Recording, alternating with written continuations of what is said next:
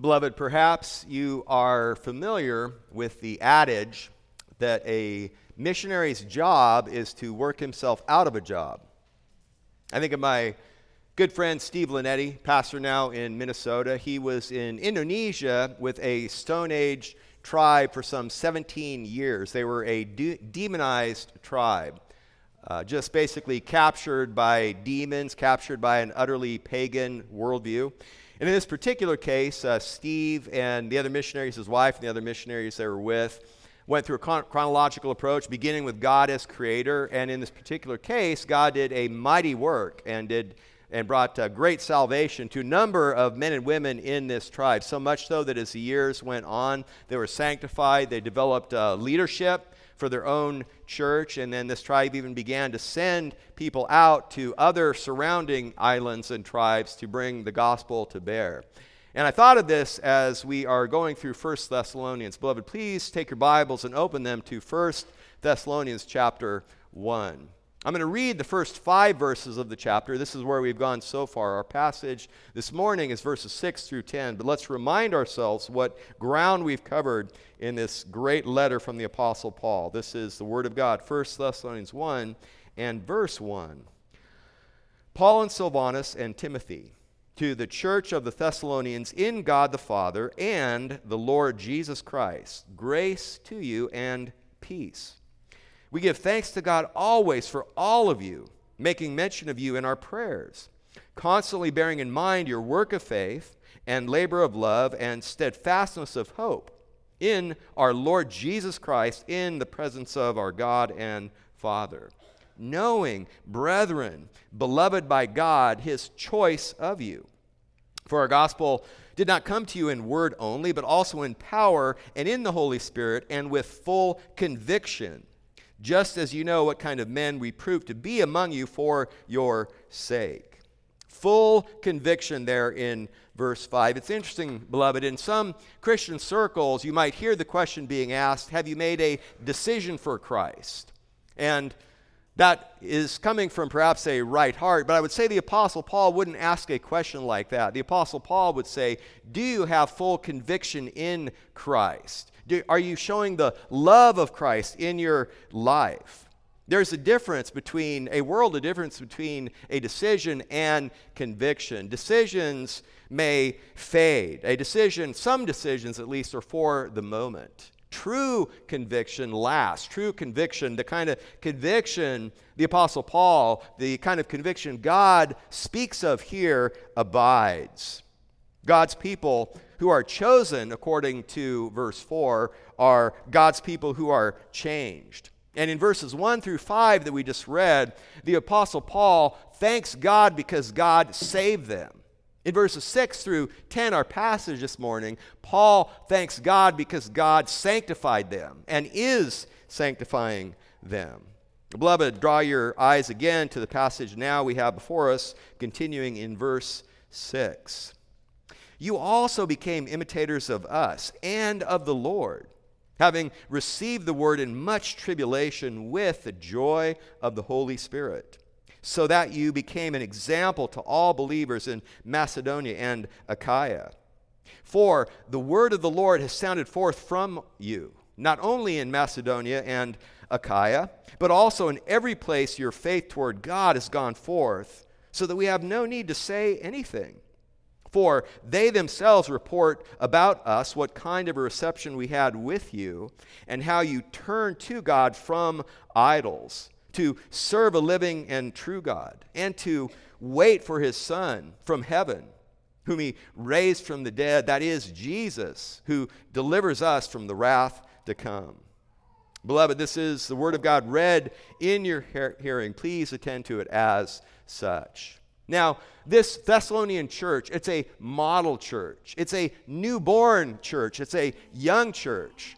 But it is an exemplary church. And what we see in these verses are 3 exemplary characteristics of this model church, namely their reception, their reputation, and their repentance. The first exemplary characteristic, beloved, we see here about this model Thessalonian church is their reception.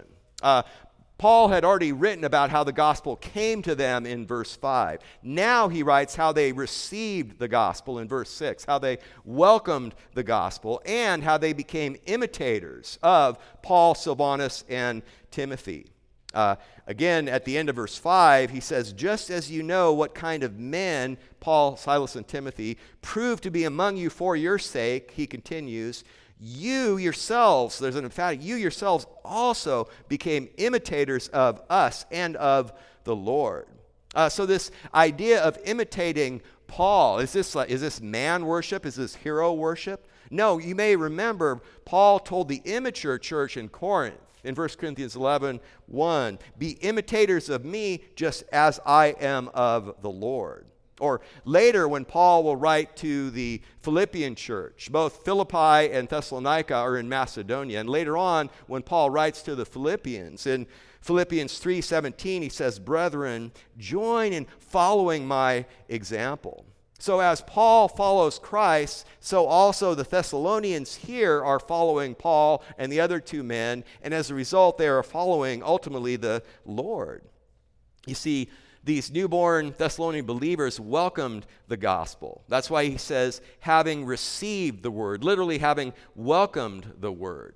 In fact, the word translated received here is translated as welcomed in Acts 17, verse 5. The context of the location there is still Thessalonica, and he talks about this man Jason, who was a Thessalonian believer, who welcomed Paul, Silvanus, and Timothy into his household. That's the same word. So when the word of the Lord came to these Jewish people from the synagogue and the God-fearing Gentiles and the leading women that formed this fledgling church, they welcomed the word. They heard the gospel preached. They saw the gospel lived, and they welcomed the gospel, the word of the Lord, into their midst. You could say it this way. They said amen to God's amen as it's revealed in preaching. So they welcomed the gospel, and as we continue in verse 6, they also suffered for it in joy, having received the word in much tribulation with the joy of the Holy Spirit. Tribulation, a literal sense of intense pressure. This is a topic, and this is a word Paul will use 3 or 4 other times in 1 Thessalonians and a couple times in 2 Thessalonians. The heat was high for this church. And beloved, it's very easy for you and I, in our very, very cushy environment in 21st century America in Gilbert, Arizona, to forget that the gospel arouses hostility. Most of our brothers and sisters in the world today, and certainly most of our brothers and sisters throughout history, have experienced this. Luther said, since Christ wore a crown of thorns, why would his followers expect to wear a crown of roses? We do have it very cushy here, and we praise the Lord for it. May we be good stewards of the freedom and the comfort and the prosperity that we enjoy. You see, the reality is, if joy is coming from a human perspective, a human origin only, it will die on the vine of persecution. But this joy is a supernatural joy. It's a gift from the Lord to his children, to his daughters, to his sons. This is a supernatural joy. It's a transcendent joy. It's a joy that flies far above the stormy waters of life. And when the gospel comes, when sinners are saved by the good news of Jesus Christ's once-for-all sacrifice, we know that there is joy among the angels in heaven. According to the teaching of Jesus, so also there is joy among the believers here on earth, among the people of God. In fact, back in Acts chapter 17, I referenced that. That was the context when they began preaching and teaching in the synagogue in Acts 17, verse 1. But in verse 5 through 7, you can turn and read, or you can listen as I read it. Acts 17:5. After God had given great success and opened up hearts among some of the Jews in the synagogue and some of the God-fearing Gentiles and the leading women. In verse 5 of Acts 17, but the Jews, the Jewish leaders, becoming jealous and taking along some wicked men from the rabble, formed a mob and set the city in an uproar. And coming upon the house of Jason, they were seeking to bring them out to the people. And when they did not find them, they began dragging Jason and some brethren before the city authorities, shouting, "These men who have turned the world upside down have come here also." Verse 7, and Jason has welcomed them, has received them. That's the very same word. And then because of this opposition, because of this hostility, they went on to Berea. Paul, Silas, and Timothy. God again blessed the gospel ministries. And then the enemies of the gospel from Thessalonica went up to Berea and stirred up trouble there, and then forced Paul to be taken away to Athens. But the point here, back in our text here, is when those enemies of the gospel returned to Thessalonica from Berea, you better believe they cranked up the heat and they turned up the furnace on the Thessalonian believers. So the situation here in 1 Thessalonians 1:6 is through time and trial, these young believers were challenged. But despite their doubts, despite their difficulties, they stayed true. And so their joy didn't fade when the affliction, when the tribulation came. And beloved, the point here is this: the same Spirit that we read of in verse 5, who gives power to the one who preached, also the same Spirit gives joy to the one who hears, the one who receives the gospel. The Holy Spirit works at both the front end and the back end of the equation. Excuse the engineering-ism of that.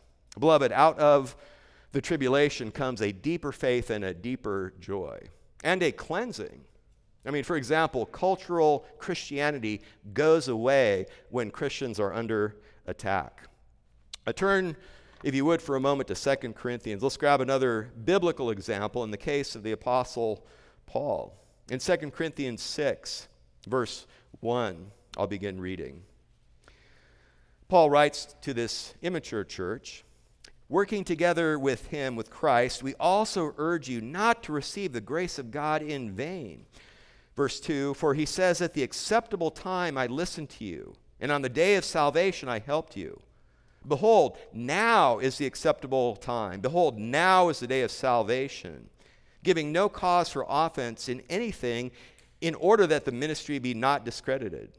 But in everything commending ourselves as servants of God," now watch this, "in much endurance, in afflictions, in hardships, in distresses, in beatings, in imprisonments, in tumults, in labors, in sleeplessness, in hunger, in purity, in knowledge, in patience, in kindness, in the Holy Spirit, in genuine love, in the word of truth, in the power of God, by the weapons of righteousness for the right hand and the left, by glory and dishonor, by evil report and good report, regarded as deceivers, yet true, unknown yet well known, as dying, yet behold we live, as punished, yet not put to death, sorrowful, but always rejoicing." Always rejoicing in beatings, in hunger, in imprisonments, in tumults. The list goes on. And what's the result? What's the result of that? If you're still here, turn over a page to 2 Corinthians 8, verses 1 and 2. So Paul is writing to the church in Corinth, which is in Achaia, and he says, "Now, brethren, we wish to make known to you the grace of God which has been given in the churches of Macedonia, that in a great ordeal of affliction, their abundance of joy and their deep poverty overflowed in the wealth of their liberality." That was the result of the work of God in the Macedonian believers, in particular the Thessalonian believers that Paul is speaking of here. So they have this first great exemplary characteristic for every believer at any point in time to model themselves after, namely their reception of the Word of God, and even in this case, the reception of the men of God.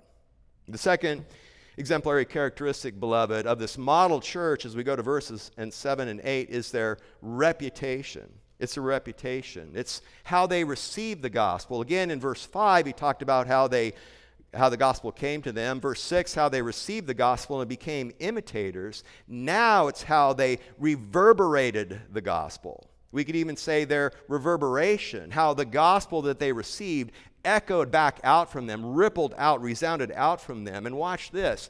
The imitators of verse 6 become the imitated of verses 7 and 8.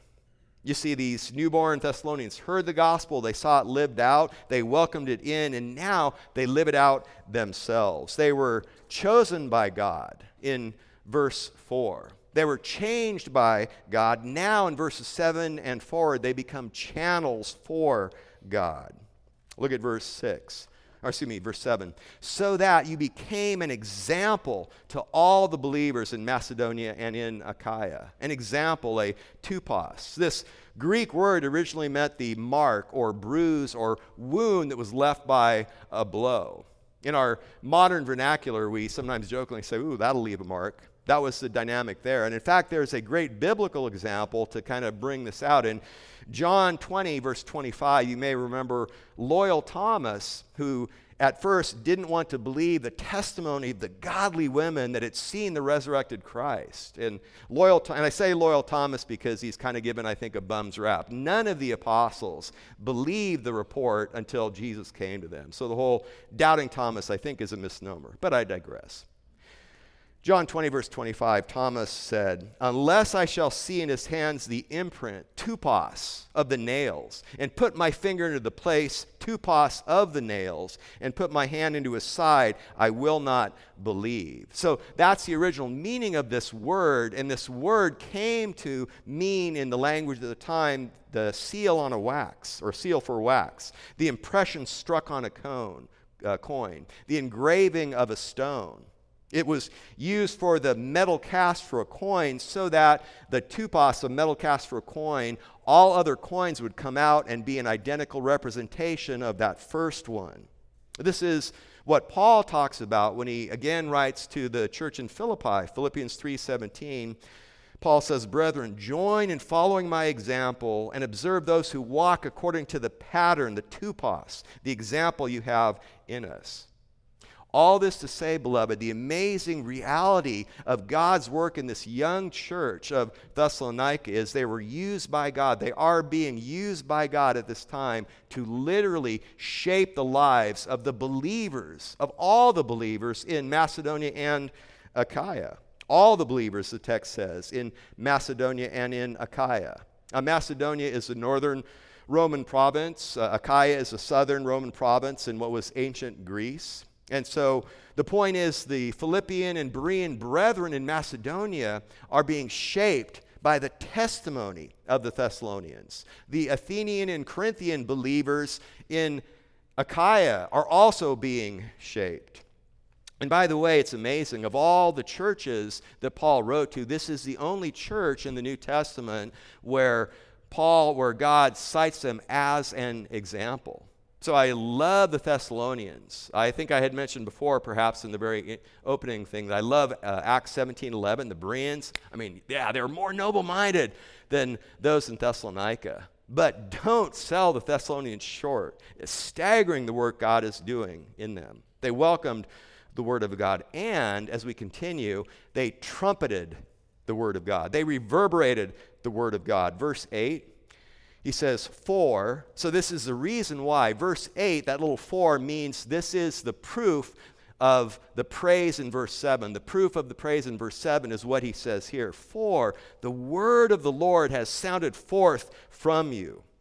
Ekekeo, literally echo, out of an echo. It was a trumpet blast that echoed out from them. It was like a giant echoing thunderclap in the sky, resounding across the face of the earth. The word of the Lord, it changed their desires, it changed their ambitions, their behavior, their worship. And it did that in the case of Paul, Silvanus, and Timothy. They became imitators of that, and now it changed their desires, ambitions, behavior, and worship as well, and it's now reverberated by them.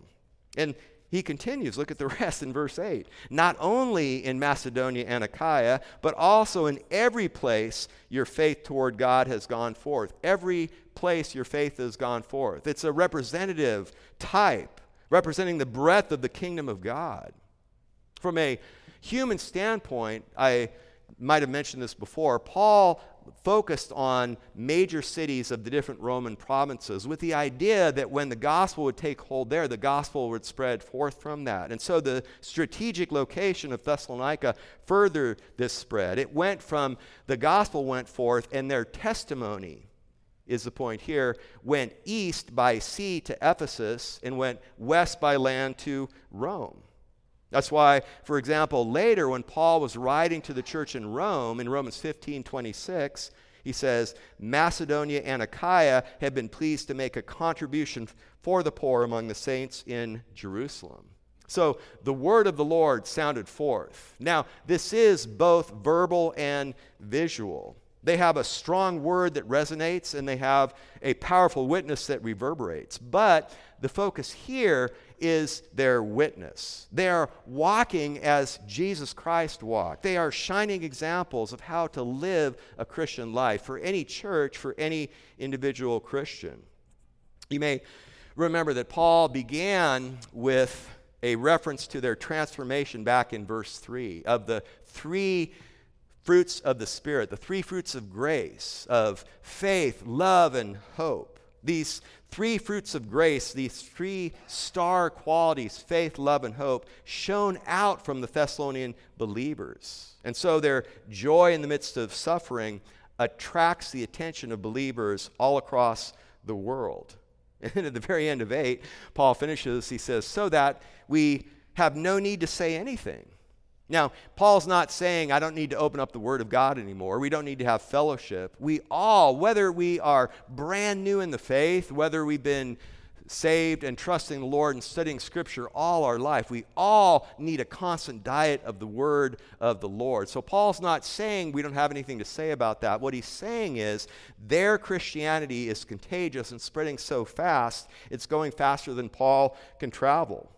And it's not that the Thessalonian believers became evangelists and began sending out missionaries, like the example that I used of the Taliabo people in Indonesia at the beginning of the sermon. No, what the situation is, they stayed home and they faced the fierce pagan onslaught with joy despite the suffering, despite the tribulation. And that's what produced this fast-spreading report. So, in one sense, we could say that Paul and Silvanus and Timothy were very successful because they worked themselves out of a job. They would go to places in Macedonia and in Achaia, and the people would say, yeah, we've heard already the report of the transforming power of the gospel in the lives of those Thessalonians. You see, their lives were like a sounding board. A sounding board is a membrane or some kind of structure that is put up above an orchestra or a speaker to reflect and accentuate and amplify the sound that goes out. Notice this. A sounding board does not produce sound. A sounding board only reflects the sound. In the same way, beloved, we don't write our own material. I don't spend my week of studying trying to suck something out of my thumb. I want to understand the Word of God so that I can understand it clearly, so that I can preach it to you. But the point here is we preach and live the Word of the Lord. And the focus here is on living the Word of the Lord. The great reality of Christianity, of being a born-again believer, is you become an imitator for a while, and then you join the club of the imitated. That's what took place in these Thessalonians. The church makes the gospel visible in changed lives, and may Santan Bible Church continue to be a sounding board for the message of the gospel in this generation. And, as we'll get to later in the letter, may we excel yet more.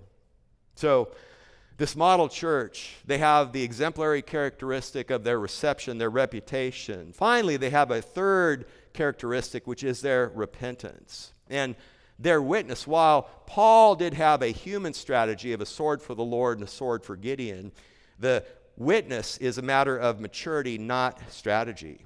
And how does Paul measure their maturity? How does God measure your maturity and my maturity? One metric is our repentance. You see, friend, if you're here this morning and you're not a believer, understand this. Becoming a Christian doesn't mean adding the Jesus package to whatever lifestyle that is attractive to us and we choose. The gospel requires a new allegiance, and the gospel produces a new assurance. It demands new loyalty, and it gives a new longing. First, the gospel requires a new allegiance. Simply put, being born again, the conversion we're talking about is a radical change. It's a radical change in affection, devotion. It's a radical change in one's word and witness, one's lips and one's life. A radical change in truth and deed. And here in verses 9 and 10, the focus is on all the latter. It's the focus on the work, the life, and the deeds. Look at verse 9. For, another reason why, for they themselves report about us what kind of reception we had with you. Who are they themselves? That's the Philippians and the Bereans, the Athenians and the Corinthians, the Ephesians and the Romans. Some heard this testimony. Some probably came to Thessalonica, and they said, this is real. Here in Thessalonica, there is life. There is life manifest out of the gospel. And what kind of reception we, Paul, Silvanus, and Timothy had with the Thessalonians, what kind of reception was it? Was it cookies, biscuits, crumpets? Was it a meal? That's all well and fine, but no, the Thessalonians welcomed the men of God armed with the word of God, with conviction and with joy as a result of their new birth. And even from Paul, we can pause for a second. Paul didn't throw the gospel at them.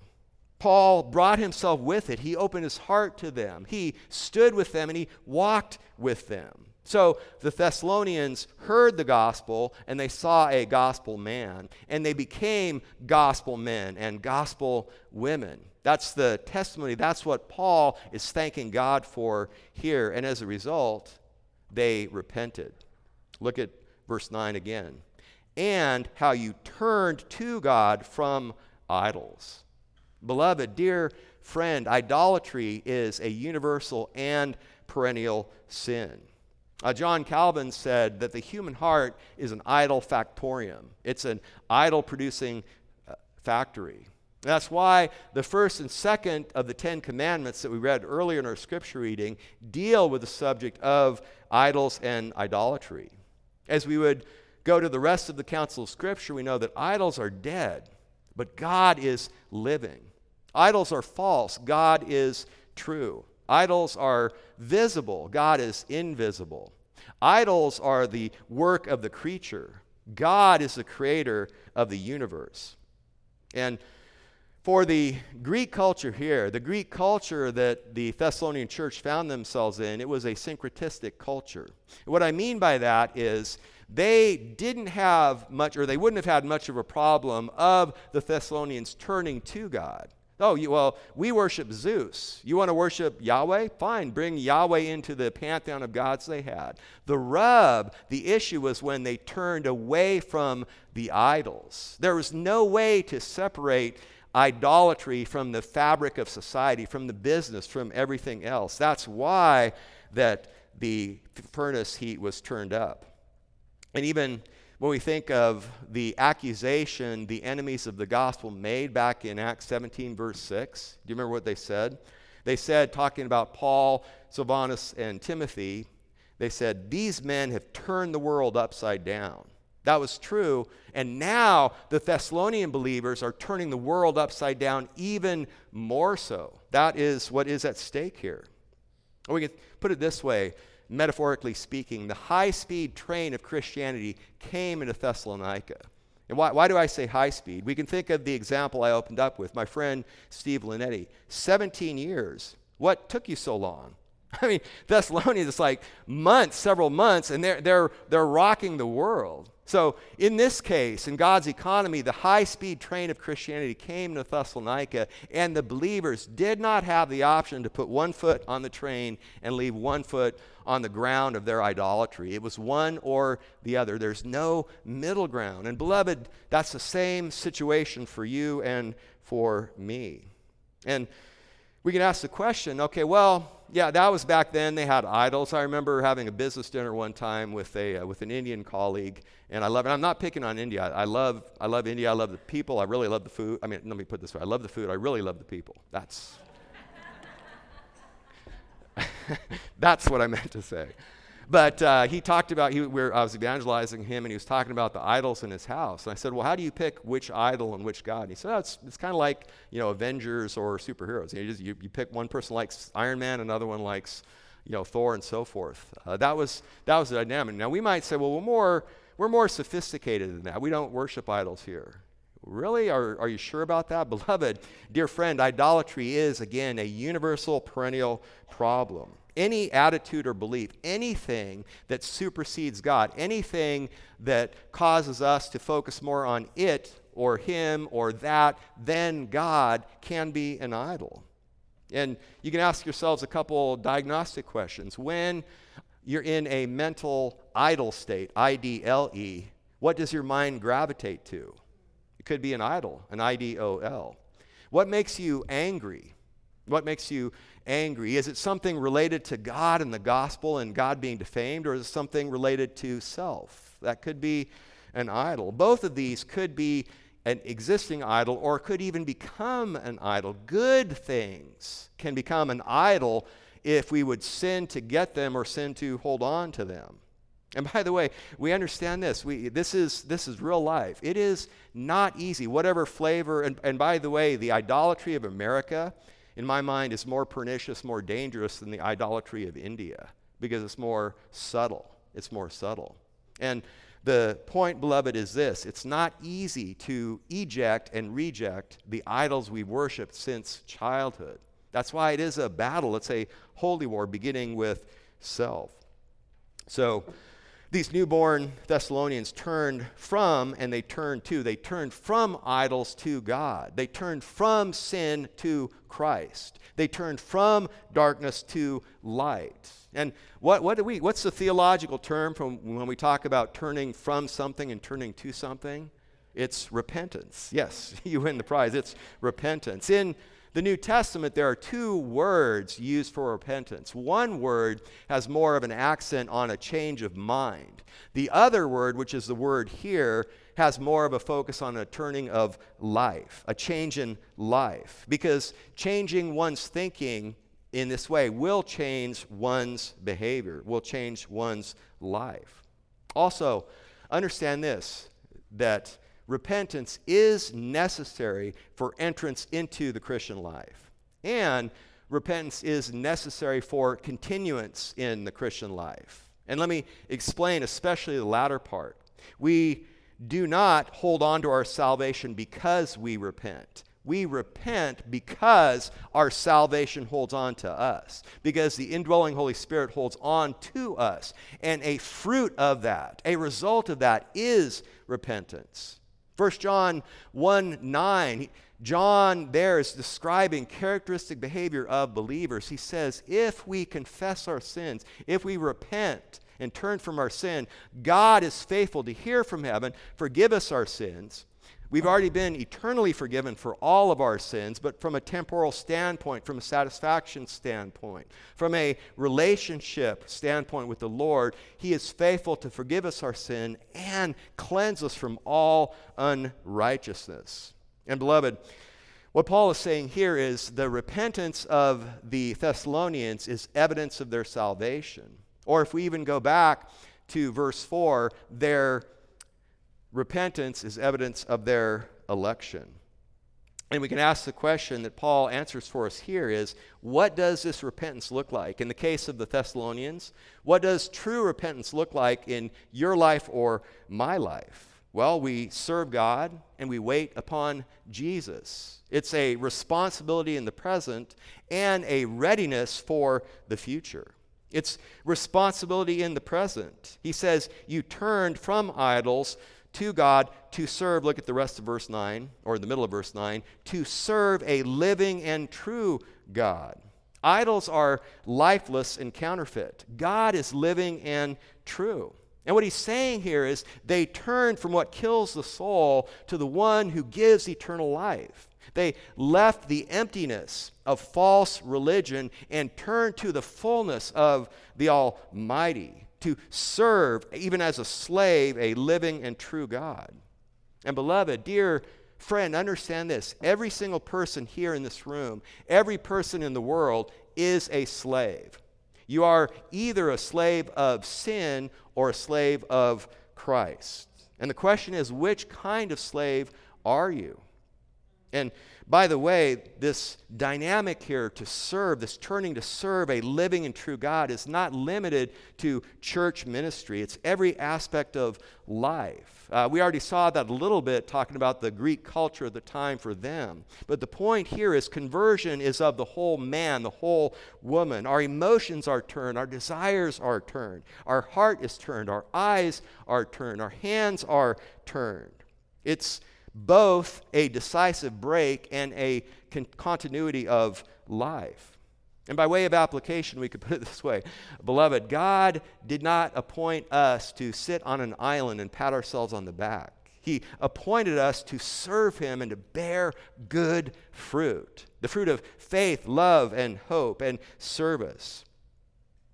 The gospel demands a new allegiance. The gospel also gives a new assurance. There is a decisive break, there is active service, and there is a patient waiting. There's responsibility in the present, and there is readiness for the future. Look at verse 10.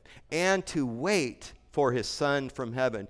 You Thessalonians turned to serve God and to wait for his Son from heaven. This is the first mention in 1 Thessalonians of the second coming of Christ. It will be a subject that will appear in every chapter of both letters as we go forward. And that is because, beloved, working and waiting go together. They fit like hand and glove. Serving is getting busy for Christ here on earth. Waiting is looking for Christ from heaven. Jesus, whom he raised from the dead, that is Jesus, he continues in verse 10.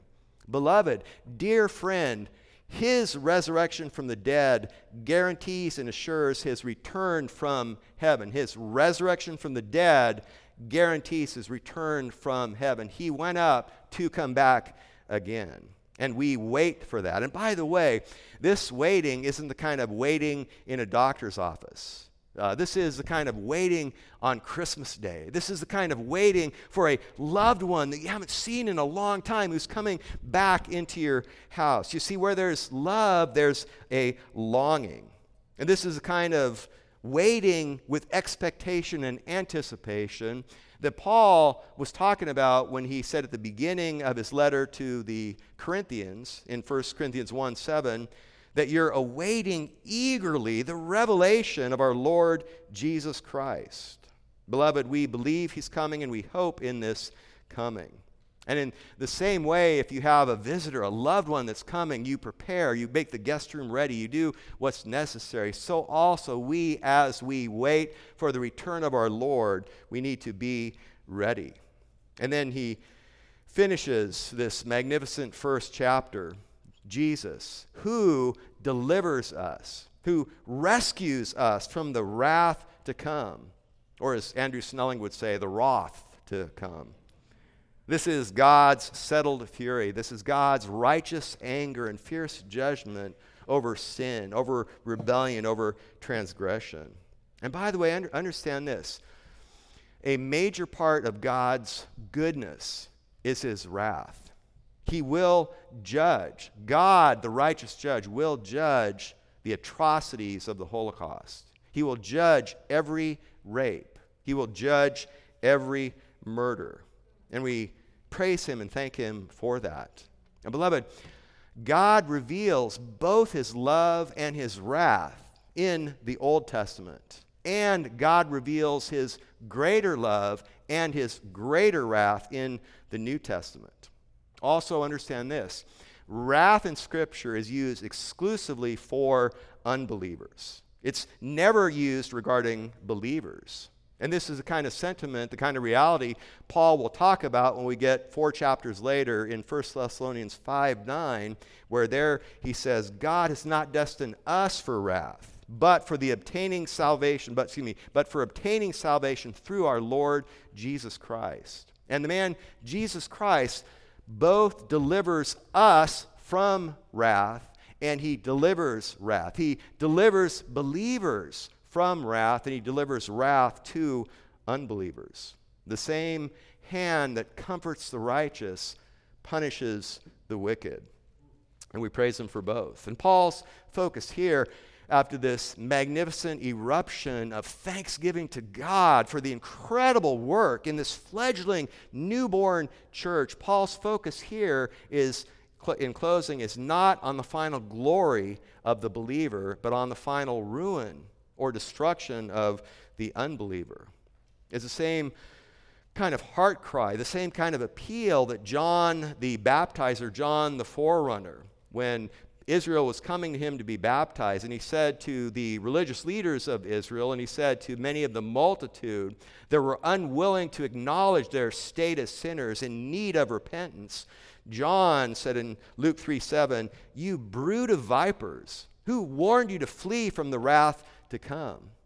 You see, that's the natural state of our heart. We are all born with poisonous vipers in our bosom. We're all born in need of forgiveness. We're all born in need of the salvation that comes through Jesus Christ, through the excruciating agony Christ suffered on the cross, the excruciating physical agony, and the even greater excruciating spiritual and emotional agony that he experienced when he bore the weight of sins. And in fact, excruciating, that word comes from ek, out of, crux, cross, from the Latin cross, out of the cross, excruciating. Jesus Christ experienced that on our behalf.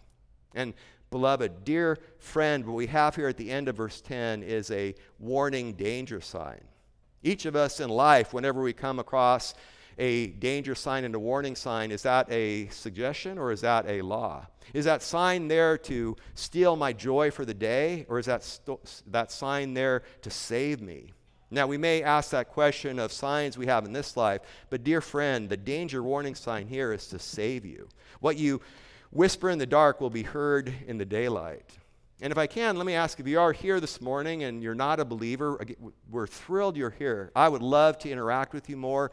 Anyone here would as well. Let me ask a couple diagnostic questions. If you were to pass away today, if you were to die today and rocket into the presence of God, and he said, "Why should I let you into my heaven?" what would you say to him? Would it have something to do with, look at what I've done? Or would it say, look at what Jesus Christ has done? Look at the righteous, sinless life of Christ. Look at his victorious death at the cross and his victorious resurrection from the grave. That is why it's not on my own merit. It's on the merit and worth and obedience and satisfaction of all of the law of God that Jesus Christ accomplished on my behalf. That is the gospel message. Jesus Christ said, if anyone, any man or woman, comes to him and asks for forgiveness, he would receive you to him, forgive you of your sins, adopt you into his family. You would become a joint heir. You would stop being an enemy of God, and you would become a friend of God. You would have a new birth, and heaven would be your promised guarantee for eternity.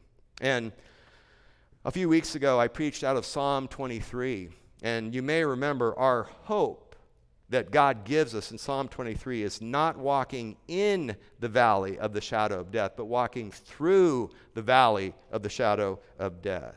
Our shepherd takes us through the veil into the presence of God. He takes us through the valley of the shadow of death into the eternally green pastures of his presence forever and ever in heaven. That is the gospel message. That is the word of the Lord that resounded out from Thessalonians. May that word continue to resound even greater from Santan Bible Church. Please join me as we go to the Lord in prayer.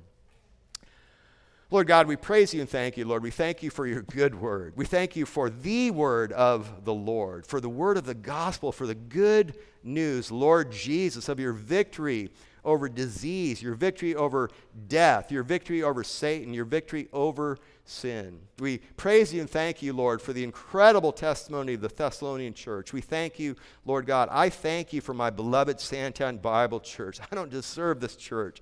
And Father, bless all of us together. Join our hearts even closer together. Help us to run this race for your glory, for our joy, and for a gospel witness to a lost and dying world. It is, Lord, with great anticipation, we even look forward to the testimony of the baptism that will come from Eden that we'll hear in just a bit. And it's for your glory and honor, Lord Jesus. We pray, we sing, we do all these things. Amen.